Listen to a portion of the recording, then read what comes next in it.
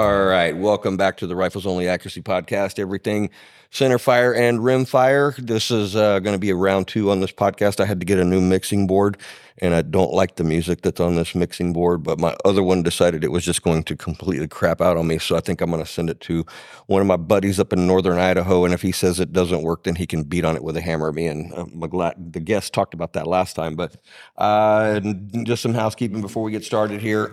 Added a new class for Colorado. Will be high angle in the middle of June. There's still rimfire up there. We've got some classes coming up here in May. We start again on Monday with the PR1 and 2, and then I think I have another one at the end of May with a PR1 or an RF1 here in Texas. And so that's going on. Just wanted to say, go to Rifles Only website. You can check out the dates on those classes and exactly what's going to be offered and everything else. Wanted to get to a couple of questions real quick. One of them came in, says, what is your experience with scope rings versus one-piece scope mounts? Do you recommend one over the other, lap or bed the rings?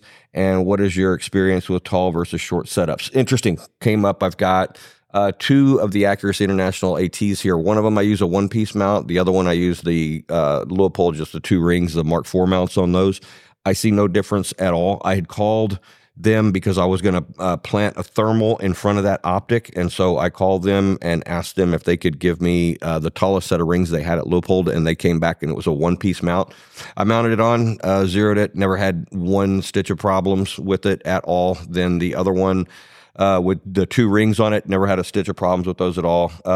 Lap or bed the rings, no, it's not really necessary these days. There was a time whenever they were in perfect tolerances, but now everything is pretty well CNC, so it's pretty clean. I haven't had to lap anything in a long time. As for the difference between tall versus short, I have a little bit of a neck issue, so I like to run my scope a little bit higher.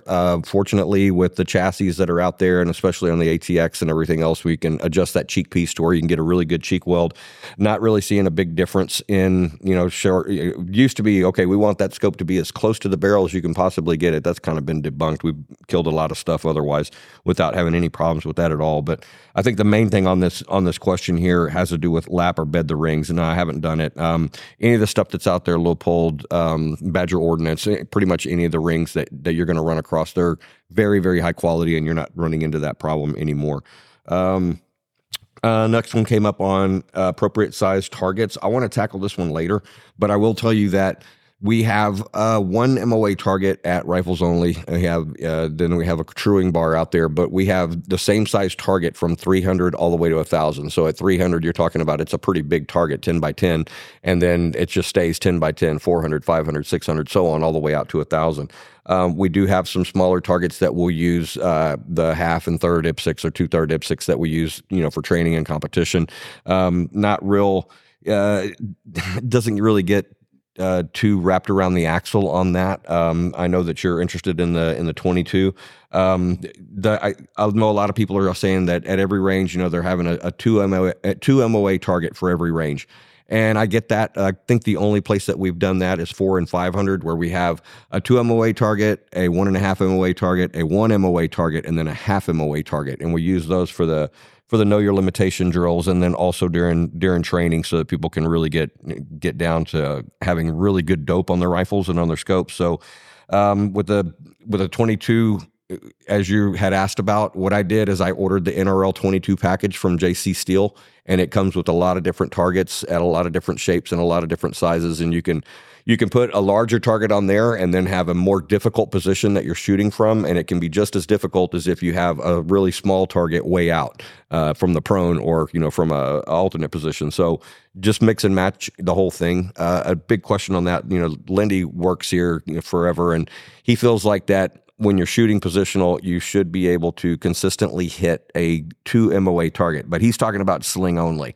And so I think that there's a bunch of different schools of thoughts on target size out there, and I think it is best left to your own imagination on what you want to be able to shoot. I know that I've heard of a couple of matches where people came out and they said the targets are just way too small, and they were ridiculously small.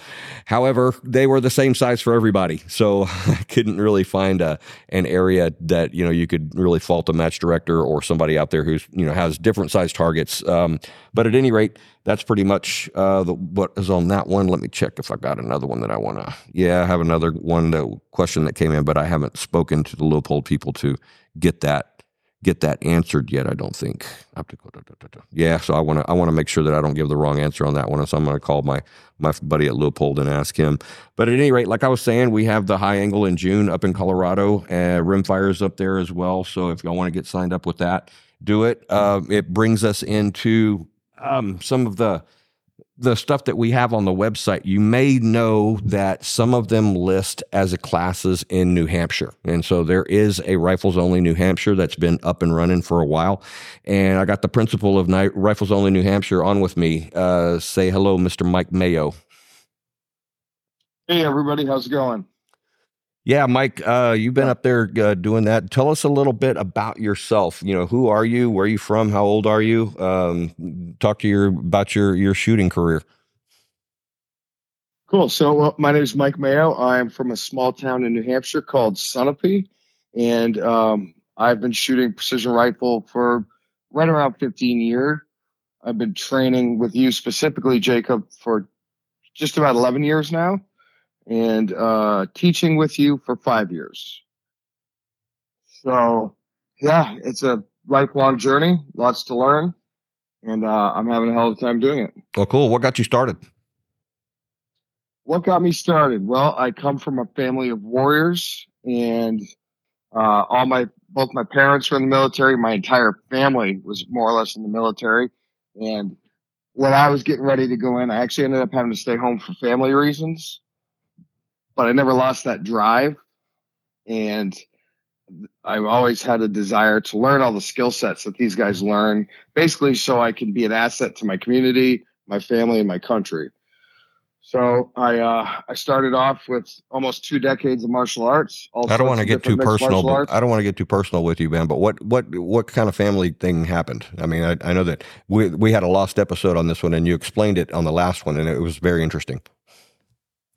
Yeah, well, so my dad ended up trying to retire early. It wasn't able to happen. I had to come home and essentially help him start a company back up, a large company, once formerly large company, back up out of a station wagon. So we went from having 80 employees to essentially having me. Mm-hmm. And he wasn't quite ready to retire. The recession hit right around, I don't know, early mid 90s. Mm-hmm. So I made the choice to come home and help him out and follow my career as a fighter for a while in turn, helping him get things sorted out. All right. Very good. Very good. He's since been able to retire, and I'm moving on. So. Well, good. What's he doing in retirement? He is a woodworker and a coppersmith. He's 85 now. He just keeps on going. Wow. Pretty much had to kick him out of the company. Well, that's good. I know that it's grown into something extremely good these days. So congrats on that. But carry on. I rudely interrupted you. That's okay. So, I spent a lot of time in the ring as a fighter, full contact kickboxer, several other martial arts I took to a very high level, and I experimented in jiu-jitsu for a number of years. But from a firearms training standpoint, I had very little experience other than hunting as a kid. So one day I went out and I bought an actorized AR, started shooting it, and realized that I didn't really know much. So I'm a research-oriented kind of individual. I found McMillan rifles, bought a McMillan rifle, and one of the perks was you got to do a class with them. Buy a $5,000 rifle, you get a free 2-day course, and maybe it was 3 days. Wow. Okay. So it was a pretty good deal, really. I don't think you find anything like that these days. So I got to spend some time with Kelly and Ryan McMillan out in Arizona, out there at Cowtown, did some training, decided to extend the trip to just under 2 weeks. And at that point, I had the bug, if you will. So we came home for just about a year, put everything I learned to practice. And then in turn, I found you on the internet one day while I was looking for suppressor covers. Mm-hmm. Called you, asked you if you'd be interested in training me privately for a week. And you asking all the right questions, called me back and said, hey, why do you want to come here? What's your goal? Who are you? What are you about? Essentially you were vetting me. Mm-hmm. So yeah, and then I came out. I spent a little over a week with you guys doing everything from CQB to, the precision rifle thing. And from there, it just escalated heavily. I started training with you 2 or 3 times a year all over the country. And, yeah, that's pretty much it. I got there as often as I could. And then at one point you were supposed to come here just for like a family vacation. You couldn't make it. You asked me if I could help with a military class in Colorado. I was stoked at the opportunity, and having just had a little boy a few months prior to that, I was ready for a break from a sleepless night. So, so I jumped at the opportunity, and God bless my wife. She's very patient. So she said, go have fun. And yeah, history in the making. We're still doing it. You definitely married up. And speaking of that, we had a chance to babysit my great nephew this morning, and that's a lot of work, man. It's a lot of work. It's a lot of work. It is a lot of work. Well, it's good. A lot of work. I'm glad that your lovely wife was able to say, okay, this is something that you want to do, and allowed you to go do that. That's a big thing. And that's what it is. She knows this is my happy place, like, rifles only and training and competing and stuff. So as long as communication's open, she's all for it. I mean, I'm gone roughly 25 to 30% of the year. Yep. And she supports me fully in this mission. Well, good. You have 3 kids though, right?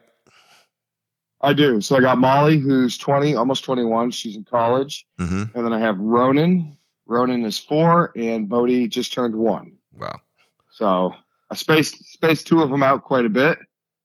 And I'll be perfectly honest. I thought the second time around, being 48 years old now, as opposed to 27 when Molly was born, that I'd be more patient. Yeah. And I'm here to tell you I was wrong. Yeah. All right. Well, I think part of that's because they're boys. Yeah. Yeah. I gotcha. Well, they will test you. That's what boys do.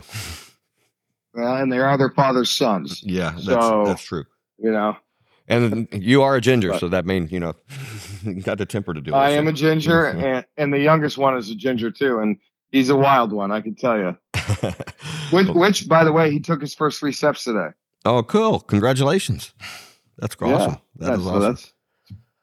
Well, cool, man. Well, we know that Rifles Only in New Hampshire exists. If you go to the Rifles Only website, it's a franchise of Rifles Only. So what that means is that we handle all of the scheduling of classes and take your money and handle your email questions and everything else. And then Mike does the training up there at Rifles Only New Hampshire. And just before we get into your facility and everything else, I want to say that I'm really proud to have you on the Rifles Only team. You do a great job. Before we cut you loose on your own, I would sit and watch you just teach a class, watch what you were doing and everything else. And you're real good. You're real conscientious. You're very patient whenever it comes to the students, maybe not your kids, but you are very patient when it comes to the students. We can talk about some training methodologies here in a little bit, but let's talk about the facility. I mean, I know that, you've done a hell of a lot of work up there. Let's talk about that facility and tell me what it would look like if someone signs up to go to a class up there with you. What can they expect to see? What do you have as far as infrastructure for training? Talk about that. Okay, so Rifles Only New Hampshire, we use a facility called Alderbrook Sportsman Association in Littleton, New Hampshire. It's a beautiful little resort town, pretty much nestled right in the heart of the White Mountains. And when you roll in on station, we have a little classroom. There are skeet bays, pistol bays, carbine bays, and then we have what we call the short deck for doing the fundamentals, checking zeros and all that. But then you go up the mountain a few hundred meters, and it's roughly, I'd say, a 225-degree field of fire. Mm-hmm. We got tons of steel, truing lanes. We got targets out to 1250. We have we build a bunch of Rifles Only barricades, so we have all sorts of props, both man-made and natural. Tons of rocks, boulders, trees, all cleared out to shoot off of. And we got trails that kind of interlink all the different shooting stations from what I will just refer to as 6 o'clock of the stations. So you can actually move from one point to the other via a road. But if the range is hot, then what we do is we walk this little trail through the woods, and we can get safely from station to station without breaking the quote unquote 180 rule. Mm-hmm. And yeah, we're able to move her about freely around the facility. And the cool thing about Alderbrook is, the White Mountains are famous for, well, wind. Mm-hmm. So we have multiple converging weather patterns. It's the only place on the East Coast that I have shot that has winds comparable to what we do in our high mountain classes, our high angle rather. So right. We get updrafts, we get downdrafts, we get constant switch winds, or as I say, slippery winds. Mm-hmm. And up there, sometimes the weather can change in a minute, which of course means the wind changes in a minute, but it's a great place to shoot. It's gorgeous. It's surrounded by beautiful mountains, but also like if wind's your thing or wind needs to be your thing, it's easily one of the best places that I've trained at in the country in regards to like getting really good wind training. Well, good. And yeah, I think one of the pieces of infrastructure that you put in, basically because you and I have spent hours discussing the importance of it, is moving targets. Yes, sir. Yeah.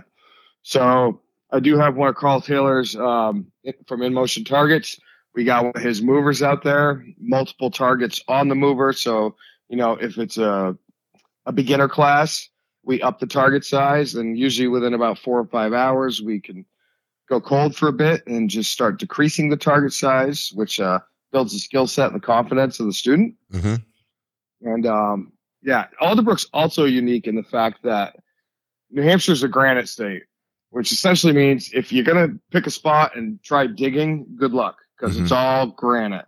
So we don't have a lot of berms out there. And so it's really good training for all those out there who know what it's like to shoot into foliage, try to make calls in regards to misses and whatnot. It's going to challenge. It's going to challenge you.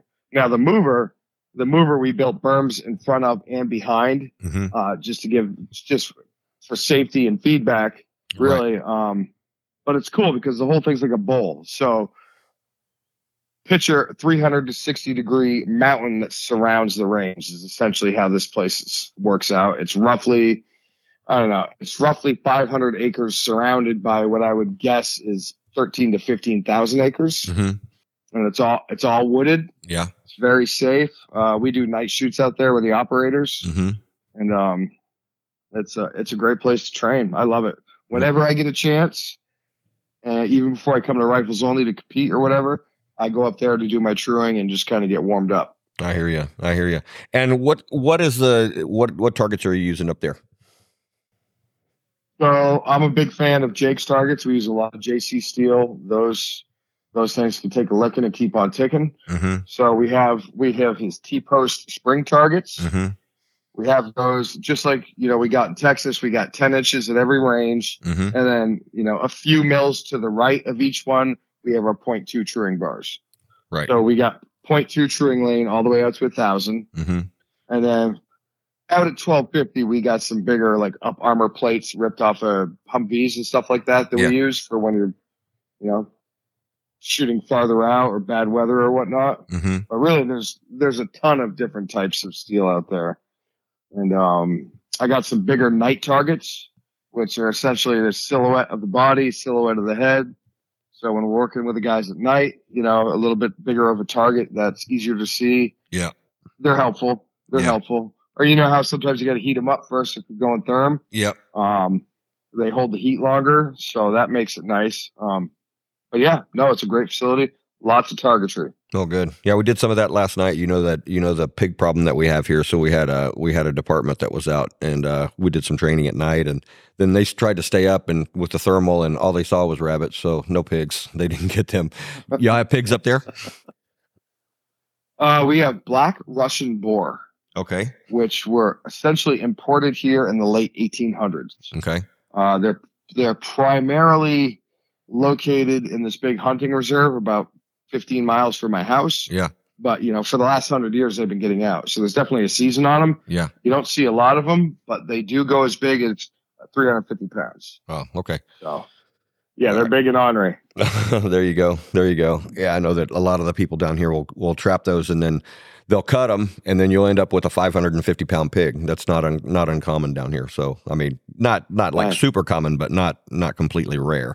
So yeah, that's kind of cool. Yeah, because I know that a lot of people come down here to Rifles Only, and they participate in a little bit of the local hunting that goes on. They'll go hunting for pig or nilgai or something like that in association with with a little bit of training. That's happened at least a dozen times in the last 6 weeks. People were doing that. So I didn't know if there were any opportunities for that up there, or is the laws in New Hampshire just completely disallow that?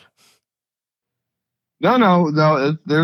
It's allowed. What's open season all year round, which I'm pretty sure is the entire country, is predator hunting. So we do a lot of coyote hunting, Right. and getting them up there on the range is pretty straightforward. They're everywhere. So, I mean, I've been out there. I run into moose, bear, all sorts of stuff. Yeah. Well, you have a habit of that. I do have a habit of running into a bear from time to time. Yep. It's usually against my will, but it tends to happen. Well, it's a little inside thing there. We had sent Mike up on the mountain to paint our targets up in Colorado, and so he's got a backpack full of spray paint, and that's about it. And he runs up on two bears. So his little nickname, for those of you who are interested, is Two Bears. So you can call Mike, or you can call him Two Bears, or whatever. He'll answer to it. Yeah, I did have my SIG 320 on my side, but I felt a little undergunned. A little undergunned. Talk about bringing a knife to a gunfight. Yeah, I brought a gun to a bear fight. Yeah, I brought a handgun to a bear fight. A handgun to a bear fight. Yeah, when I was on with Frank Galley, and he had gone up to Alaska and did a trip hunting moose, in a canoe, and so he took a 10mm pistol for bear, and so I think the bear had to be pretty damn close for us to start doing some good. Yeah. Well, cool, man. I'd want a few reloads. Yeah, definitely. Well, I think he had that ability. So yeah, black bears. Those sure. Black bears are over there where you are, though. Correct? There's no grizzlies there, are there? Yeah, no, black bears here, and they're very skittish. They stay away from people. And I did run into once who had some cubs, mm-hmm. and she did kind of like a false charge, but then she stood down and took off. So, yeah. And I did the same. Yeah, that's the way you handle that for sure. That's for sure. Yeah, absolutely. Well, cool. Well, what about that? What about that's going on with up there? You're doing some regular 4 or 5 day classes, some 2-day classes. Let's talk about that. Yeah. So, for the last few years, we're going to do what we've been doing, what I would refer to as kind of a soft opening. We don't have classes scheduled every week because this is a transitional period in my life. Mm-hmm. But we do have a bunch of classes on the calendar. We have multiple. We get a bunch of mover clinics, so that could either be a 1 or 2 day thing. Mm-hmm. The first day is essentially what we just call the mover clinic. It's kind of a intro to movers. Right. And then if you decide to do day 2, that's the alternate mover clinic. Mm-hmm. And from there, things get a lot more dynamic. We shoot movers from tank traps, barricades, culverts, trees, rooftops, truck beds if we need to. We had some movement, we had some time into it. Ultimately, we had some stress into it to make things a little more realistic. Mm-hmm. And so that's the mover clinic. That's a whole lot of fun, and it's very empowering. Yeah. If somebody wanted to, up their game in the precision rifle world, nothing promotes growth faster, in my opinion, than getting proficient at shooting movers. And then outside of that, we have some developmental or skill builder clinics, as we call them, and we also have our PR 1 and 2. I think I have 2 or 3 of those scheduled for this year. So that's a 5-day, basically intro to upper intermediate level training, A to B or A to Z rather, and that's a great course. Everybody leaves having had a great time, picks up a lot of knowledge. And as do I. I learn every time I teach a class. So do I.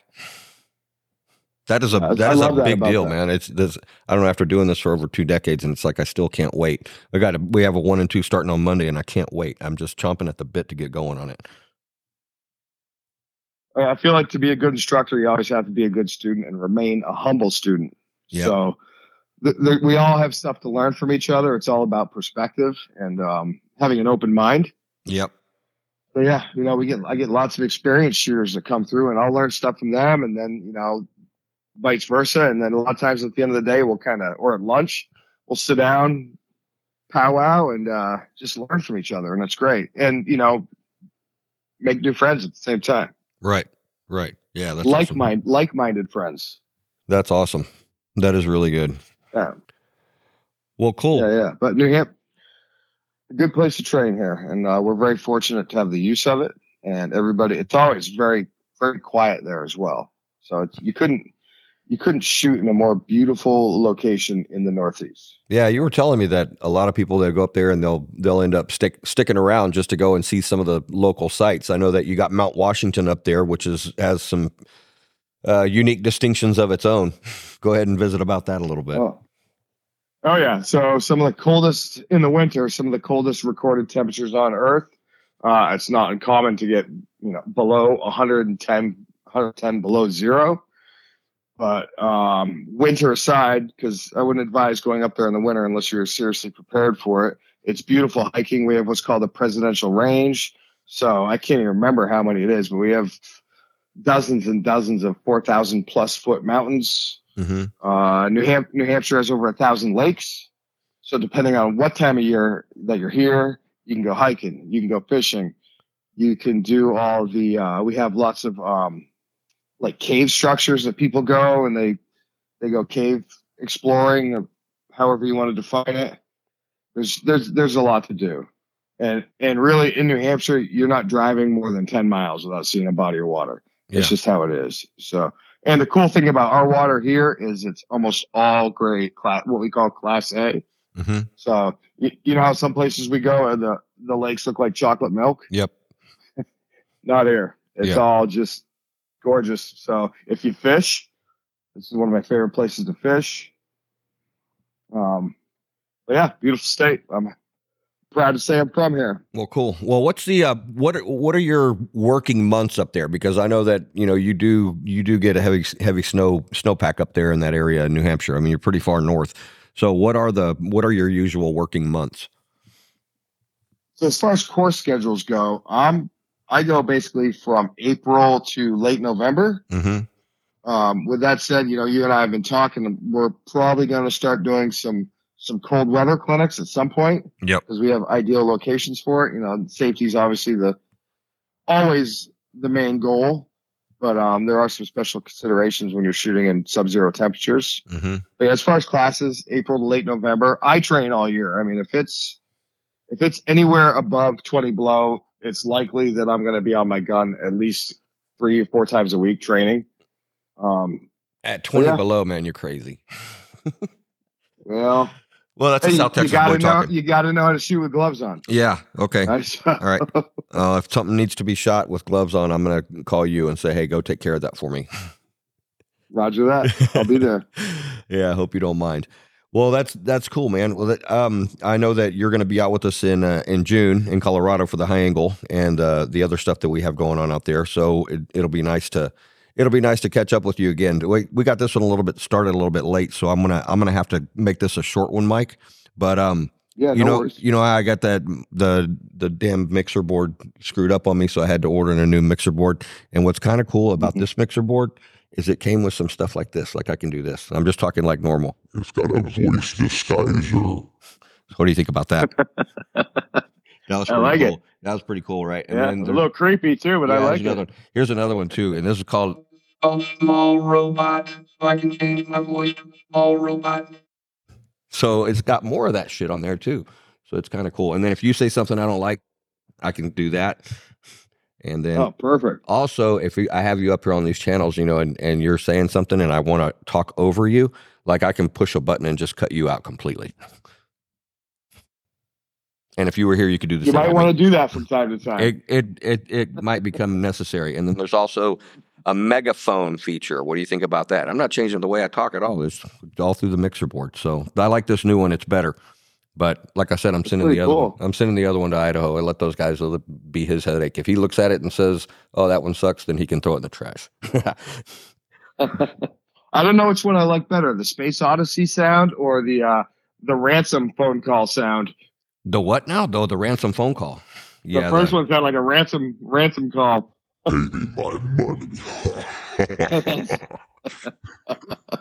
That's it right there. That's it right there. So we'll come up with some really cool stuff. No, but I need to get some more music on this thing too, so I can have better intros and outros. That was just the crap that came on it. So we'll have to get that fixed sooner or later. But listen, everybody, listen up. Again, check out the Rifles Only website for classes in Texas, Colorado, as well as New Hampshire, all established and up and going. Also, check there for any of your gear needs, suppressor covers, rear bags, slings. We got all kinds of stuff. Also, the DFAT, which is the dry fire training aid. And so if you need any of that equipment, just call in. If you need certain sizes, whatever, just let us know. Send us an email. If you got a question for the podcast itself, it's ROAP@riflesonly.com, Rifles Only Accuracy Podcast. Thank you guys for listening. Mike, stay on with me after, okay? Roger that. See you, everybody. Take care.